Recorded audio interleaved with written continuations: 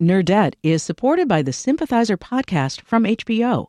Join host Philip Nguyen in conversation with the cast, crew, and author Viet Thanh Nguyen as they discuss the making of this historic HBO original limited series.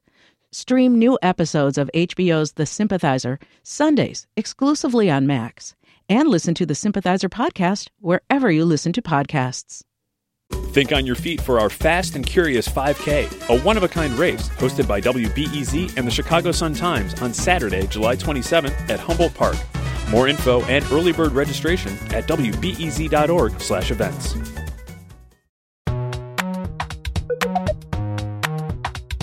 From WBEZ Chicago, I'm Greta Johnson, and this is the Nerdette Book Club. It's just like a regular book club, except you don't have to share your snacks. This month's selection is Sabrina Imbler's sparkling essay collection called How Far the Light Reaches. This is normally when I would give a spoiler warning, but this is nonfiction, so I feel like it's not quite necessary in this instance. But if you haven't read the book and you want to read the book before you hear this discussion, you should do that. You could also listen to a discussion with Sabrina, which is already in the feed. They are phenomenal, so go listen to that. If you are here and ready to listen along with us, we are very glad to have you. I can't wait to introduce you to this month's panelists. We have Kat Chow. She's a former NPR reporter and the author of the memoir Seeing Ghosts. Kat, hello. Hi, thank you for having me on. Very excited to talk about this book. We also have Rachel E. Gross. She's a science journalist and the author of the book Vagina Obscura. Rachel, hello. Hi, I'm psyched to be with you two today. Psyched to have you. Okay, so full disclosure, both of you blurbed the book. You were coming from very positive and biased points of view, which is totally cool. We kind of love that. Absolutely. Yes. So I'm really excited to have both of you because I think this book is such a fascinating combination of both science journalism and memoir, which both of you have, varying degrees of experience with. And Rachel, especially since you are a science journalist, I would love to start with you and know what stood out to you, especially when it comes to the structure of this book, because it really is super unique. Yeah, absolutely. There's like a long, rich tradition of nature essays that try to get at these big questions about humanity and existence and inspire a lot of awe and wonder through looking at the natural world in a new way. And what Sabrina does is weave those stories of individual starving octopus mothers and swarms of gelatinous balls on Reese Beach with their own life. I think the first thing I thought when I started reading this was this book is like a creature like none other that I've ever seen, something that's constantly morphing like a cuttlefish and surprising your expectations like a feral goldfish, and there's just no way not to make that connection to the content of the book. Right. I love the idea of thinking of this book as a creature itself. I think that's really fun. I think that's a beautiful metaphor. I mean, this book is full of so many metaphors, and I was so amazed by how seamless Sabrina takes nature and relates it to their life. I mean, one of the essays that you mentioned, Rachel, about the octopus starving itself is so much about motherhood and Sabrina's relationship with their body, but then also their mother and their mother's body. And it's such a vulnerable collection of essays, but yet every single essay is so good at instilling this joy and resilience without being, a little bit Pollyanna-ish. And so I find that so commendable. Yes. I love how much joy you find throughout this book. But to your point also, we're not shying away from the difficulties that exist in being in a body in the world either, which is such a remarkable read. And I think it can be a really difficult combination too. So Kat, beyond that, as someone who has written a memoir, what about the memoir elements of it specifically kind of surprised or struck you? I was really surprised the first time I read this book months ago about how much memoir there was in it. And to get to see Sabrina's voice on the page, it's wry, it's funny, it's so thoughtful, so compassionate, so empathetic. And to prepare for this taping of this podcast, I started listening to the audiobook, which Sabrina narrates. And yeah, literal voice. So good. Literal voice. So good. I was like, wow, Sabrina, you should be an NPR reporter. You should have your own podcast. I would totally listen to it. And I know I'm gushing, but I mean, having written a memoir where, Seeing Ghosts is a lot about grief and loss and my family's immigration story. But one of the things I tried so hard to do throughout was turn it into a book about a point of view as a journalist and as someone who's really invested in, for me, Asian American studies. And so everything sort of was woven in with this perspective of this idea of racial melancholia and race. And I feel like Sabrina does that so much and embodies just this point of view. And it's remarkable because, I mean, Sabrina is just so formidable in their stance and their, for being such a young writer. But it's just, it's so incredible. Yeah, it's interesting bringing up their age. I don't know exactly how old they are, but they can't be much older than 30 probably, right? They're not older than 30. I was just remembering when I met Sabrina and we had like this in real life. So yeah, full disclosure, I come from an extremely biased stance. I call Sabrina one of my biological siblings, and not just because we have the same mix, which they talk about in their essay on hybrids, which I think is a lot lesser discussed, but really like struck me in the nerve. So we both have like an Asian mom and a generic white dad and are from like the suburbs of California. And we just had this like instant rapport where I was like, oh, you're definitely my sibling. And like realizing their age, I was like, I'm offended. I feel betrayed by how young you are. Like, I just thought we were the same. Well, right. Because I think there is a part in the book where they talk about, was it graduating from college and something about Twitter? It was something where I just remember distinctly being like, oh, yes, you are quite a bit younger than I am if Twitter existed when you were in college, right. I'm not to like harp on age too much because yeah, but I just found it so amazing. I was so impressed. I'm still impressed.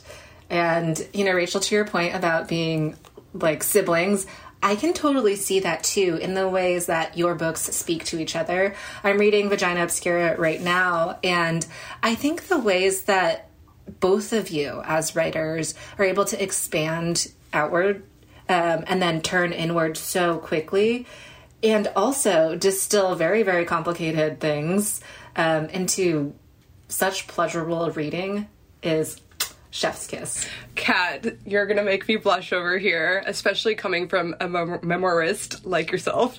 But I felt this very real kinship in how Sabrina was exploding all of these boxes. And in their case, I feel like it was this like kind of the straitjacket that you were born in, like the place you're from, the messages you've been told, the way you've been told to be female. Because I think even though this book really explodes gender and straightness in beautiful ways, it is about being socialized to be feminine in a specific way and how that shapes your experience of the world and how you interact with people, which really, really spoke to me.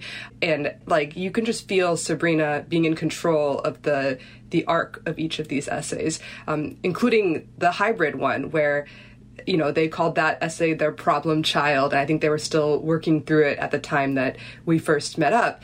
And I completely understood why. Like, I have written the folding dumpling mixed hybrid race essay that Sabrina alludes to that this will not be in their book.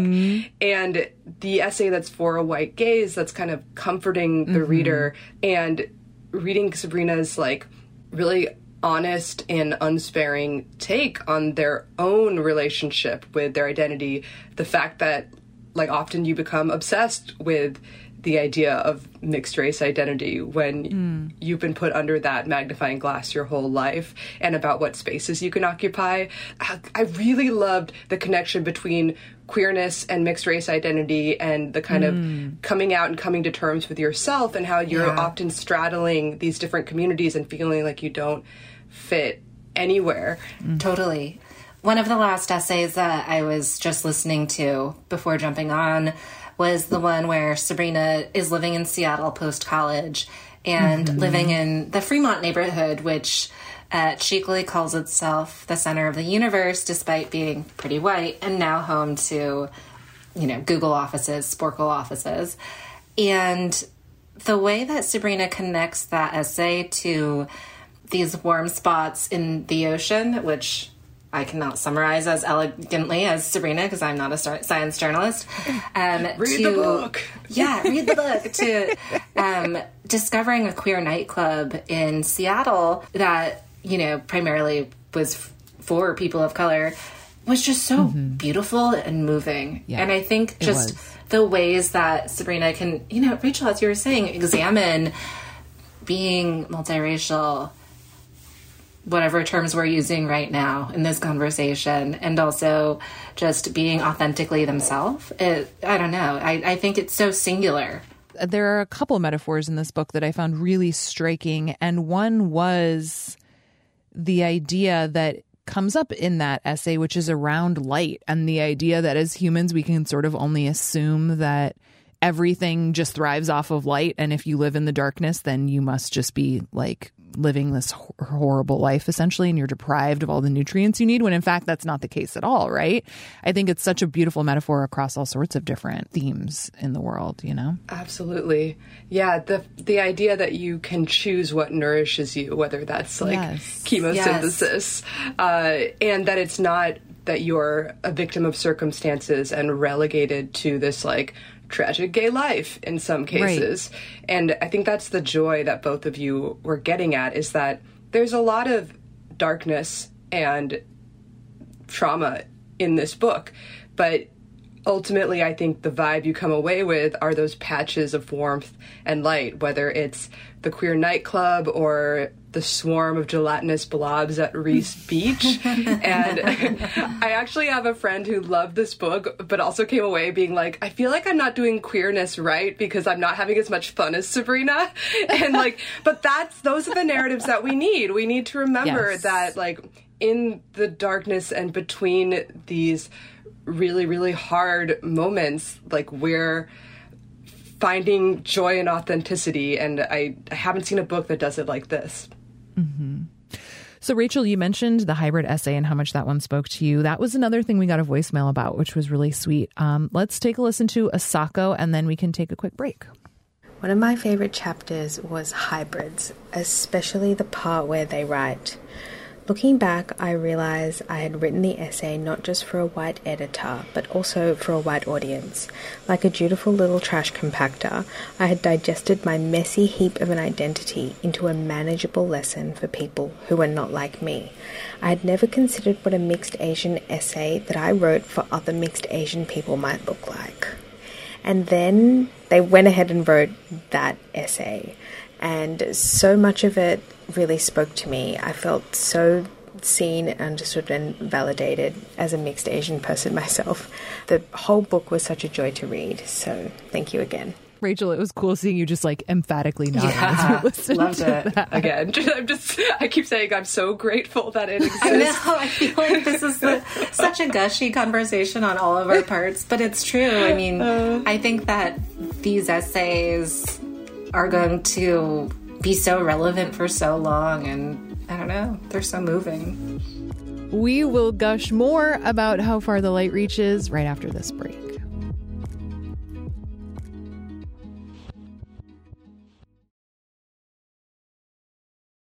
Nerdette is supported by the Sympathizer podcast from HBO. Join host Philip Nguyen in conversation with the cast, crew, and author Viet Thanh Nguyen as they discuss the making of this historic HBO original limited series. Stream new episodes of HBO's The Sympathizer Sundays exclusively on Max, and listen to the Sympathizer podcast wherever you listen to podcasts. Think on your feet for our Fast and Curious 5K, a one-of-a-kind race hosted by WBEZ and the Chicago Sun-Times on Saturday, July 27th at Humboldt Park. More info and early bird registration at wbez.org/events. So we have alluded a little bit to the Sand Striker essay. I think this was by far my favorite. It also struck one of our listeners. Here is Liz in Minnesota. It is sticking with me, and I talk a lot about it with friends.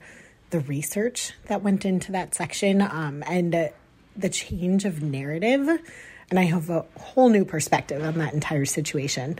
And then also, just not blaming the men and not excusing them, but really talking about the system that it's this part. It's our job to hold ourselves accountable to a moral center separate from the arbitrary ganglion of laws that so often get things wrong. This is the work we inherit as creatures with a complex brain, which comes with inexplicable joys like love and sex and making out in cars, but also the duty of empathy of understanding what it means when someone is stumbling. Goodness, like if we all could just think of that section all the time, I just think about so many things that would be different. I have goosebumps. Yeah, that one, I almost couldn't articulate how much that meant to me because I had never seen someone articulate and give language to this particular experience of being socialized female in a certain way, expected to react to the male gaze in a certain way, and having a lot of assaultee and semi-non-consensual experiences for which there are no words in our society. And we may not have ways of legally showing evidence for what happened, but we know in our gut what happened. And the way that your mind kind of either causes you to skim over this, lock this away in dark parts of your brain, or to make it into a joke so that you can be the author of your own story, and that it's fine if people are laughing, it's no big deal. And the compassion that they showed their former self who went through those traumas, I found that so healing, and I can't imagine what it took to write that essay and to revisit those parts of your past. But I'm so grateful for it. No, I agree. I mean, that essay was just incredible, and it was hard to read. Not that, reading a book should be easy. But to your point, Rachel, about the empathy that Sabrina lends themselves and their younger self, it felt as though that itself was a form of agency. And you see that empathy extended throughout the entire essay and also the book, too. I'm thinking right now of the opening essay about the giant goldfish. And Sabrina's going to a dietitian as a young, teenager, and really just hoping that the dietitian at one point will be like, no, you're fine as you are.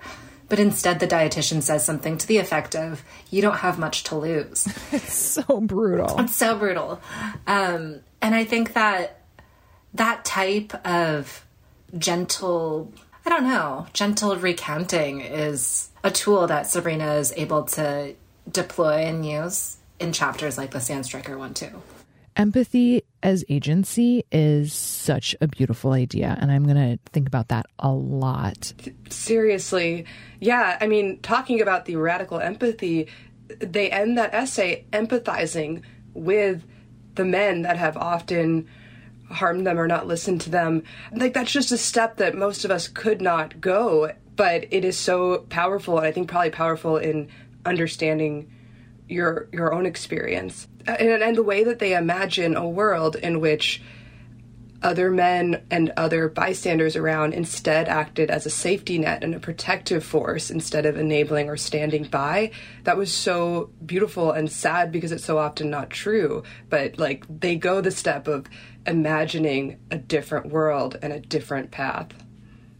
So we mentioned a couple of specific essays. I don't think we have time to get to every single one, though I'm sure that we could each come up with plenty of things to praise about each of them. But I would love to know if there are any others specifically that you would love to sort of shine a light on or put next to a nutrient-rich hole in the depth of the ocean. I will say that some quietly resonant ones, I think, are the bookends, the first and the last chapter. The first one about a feral goldfish and the fact that most of us have never heard that if a goldfish has an endless ocean and room to grow, then it can become the size of a pineapple or a butternut squash. It's beautiful. We love Sabrina's metaphors. And I think that just really opened the book with an idea of what this book was going to be. It was going to start out as an essay that felt kind of familiar about how the author saw themselves as a young kid protesting against Petco and about the maltreatment of pet goldfish, and morphed into something incredibly different about transcending the limits of where you come from and taking up space. And basically from that essay on, each essay was going to kind of explode your brain in some way like that. Totally. Yes. And then the last one, Us Everlasting, had a really different format than the rest, where it actually, it wove together these like little glimpses into the lives of other queer and part Asian and Asian people in a way that it just felt like it was capturing a becoming, and they really did this collaging of other people's voices in a way that felt so expansive. Yeah, I mean, I think that this is a book that is going to linger in my brain for a very long time. And I'm so glad that it's just given me another way to look at the world and look at myself. And I think that it's the type of book, too, where you can read it and reread it or listen to the audiobook so many times and still get something different just based on where you're at in life or how you're feeling. And I don't know, I would read Sabrina on anything now. Okay, so before we let you go, I have two more questions for you. One is a completely arbitrary rating system, which I think this time around we're going to do tentacles because it just felt right. Ooh. I don't know if that means it's between 1 and 8 because of octopus, or if we could even, I mean, there are plenty of creatures with plenty more tentacles than that. So I don't know. It's an unlimited number. It's also not a real number. But if you were forced to submit a completely subjective rating system on this book, Kat, what would you rate it? How many tentacles would you give it? I wish I knew more animals that had tentacles, because I'm sure there's this type of animal, that could keep growing tentacles. Like all the tentacles, but like a infinite. Regenerative tentacle. Yeah, exactly. Situation? Regenerative That's tentacles. Beautiful. That's lovely. Infinite tentacles, you know? Just it's based on vibes. Oh, so true to the spirit of this book. Who knows how many tentacles you could grow if you were in an endless environment, given the nourishment you yourself have chosen. Exactly. Thank you, Rachel. Wow. This is so beautiful. My I love pleasure. it so much. See, I mean, this book has changed the chemistry of my brain. This is how I think now. Yep. Oh, it's so good. Yes, it's rewired my brain in the best way. Well, Kat's answer was perfect. I was going to be like 28 tentacles for how old Sabrina probably is. Oh, no. So this is such a unique book in so many different ways, but of course it doesn't exist in a vacuum. And I would love the opportunity for each of you to shout out some other titles that you think people would like if this one really resonated with them. I think the first one that came to mind for me was Why Fish Don't Exist by Lulu Miller, which feels like a very similar celebration of curiosity and queerness, and also doesn't shy away from darkness, but is so much about kind of basking in the light too. But I would love to hear if y'all have any ideas. Yes. One book that came to mind that I read recently was Strangers to Ourselves by Rachel Aviv, which is so lovely. It's such a compact book, and it is a lot about our idea of what it means to inhabit our own bodies and what it means to inhabit our own lizard brains too. And it begins with an incredibly personal essay that the writer Rachel, who's also a reporter journalist at The New Yorker, opens with about her own struggle when she was a child with an eating disorder. And so much of this book is well reported and so researched in a similar way to Sabrina's. And just the seamless weaving of essays and then the broader arc that swings back to Rachel's own story was gorgeous. So Strangers to Ourselves, I highly recommend. That's a great recommendation. Thanks, Kat. That is actually next on my list, and I'm now super excited. Cool. So I was thinking of two books. One, because the Sandstriker essay stuck with me so much, and because it made me think about why we don't have the language to talk about these liminal borderline experiences and what it would mean if we did and thought of them differently. It made me think of Girlhood, the essay collection by Melissa Fabos. And similarly, I think that book is so much about the forces of kind of compulsory femininity that are relevant to that particular essay in Sabrina's book.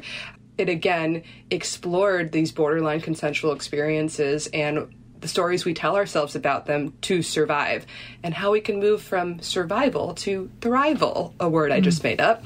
I love it. Thrival. It's a good word. Yeah. We're just going with it. That's one. And one that's not a new book is The Cancer Journals by Audre Lorde.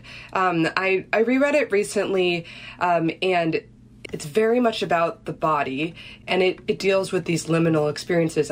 This is Audre Lorde's memoir of having breast cancer, but also of being a radical Black lesbian feminist during that. So it really meditates on being everything at once, on being the both and, on being lesbian, Black, having a different relationship with femininity, going through breast cancer, a very white feminized disease in many ways. And it was also beautiful. I can't wait to read that. I love that. Well, Kat, Rachel, thank you both so much for coming on. This was really lovely discussion. I just love a gush party. Let's do it again. Love it. Yay.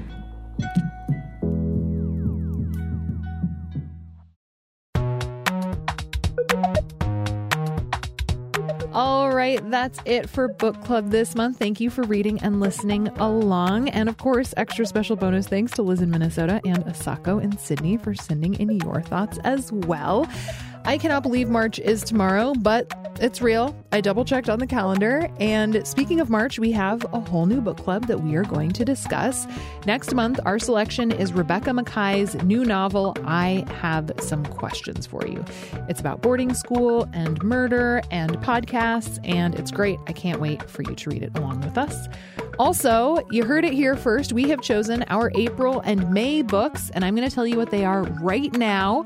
For April, we are reading Michael Bennett's detective novel, Better the Blood, which takes place in New Zealand and is a really interesting conversation around colonialism and indigenous rights, among many other things. We also have in May, Idra Novi's book, Take What You Need, which is a meditation on art and grief and our divided America. It's great. I can't wait for you to read both of those along with us too. And don't worry, if you didn't get to write down the titles, we're going to post those on Instagram too. You can find us at Nerdette Podcast. The show is produced by me and Anna Bauman. JP Swenson builds our newsletter every week, and our executive producer is Brendan Banaszak. Nerdette is supported by the Sympathizer podcast from HBO. Join host Philip Nguyen in conversation with the cast, crew, and author Viet Thanh Nguyen as they discuss the making of this historic HBO original limited series. Stream new episodes of HBO's The Sympathizer Sundays exclusively on Max, and listen to the Sympathizer podcast wherever you listen to podcasts.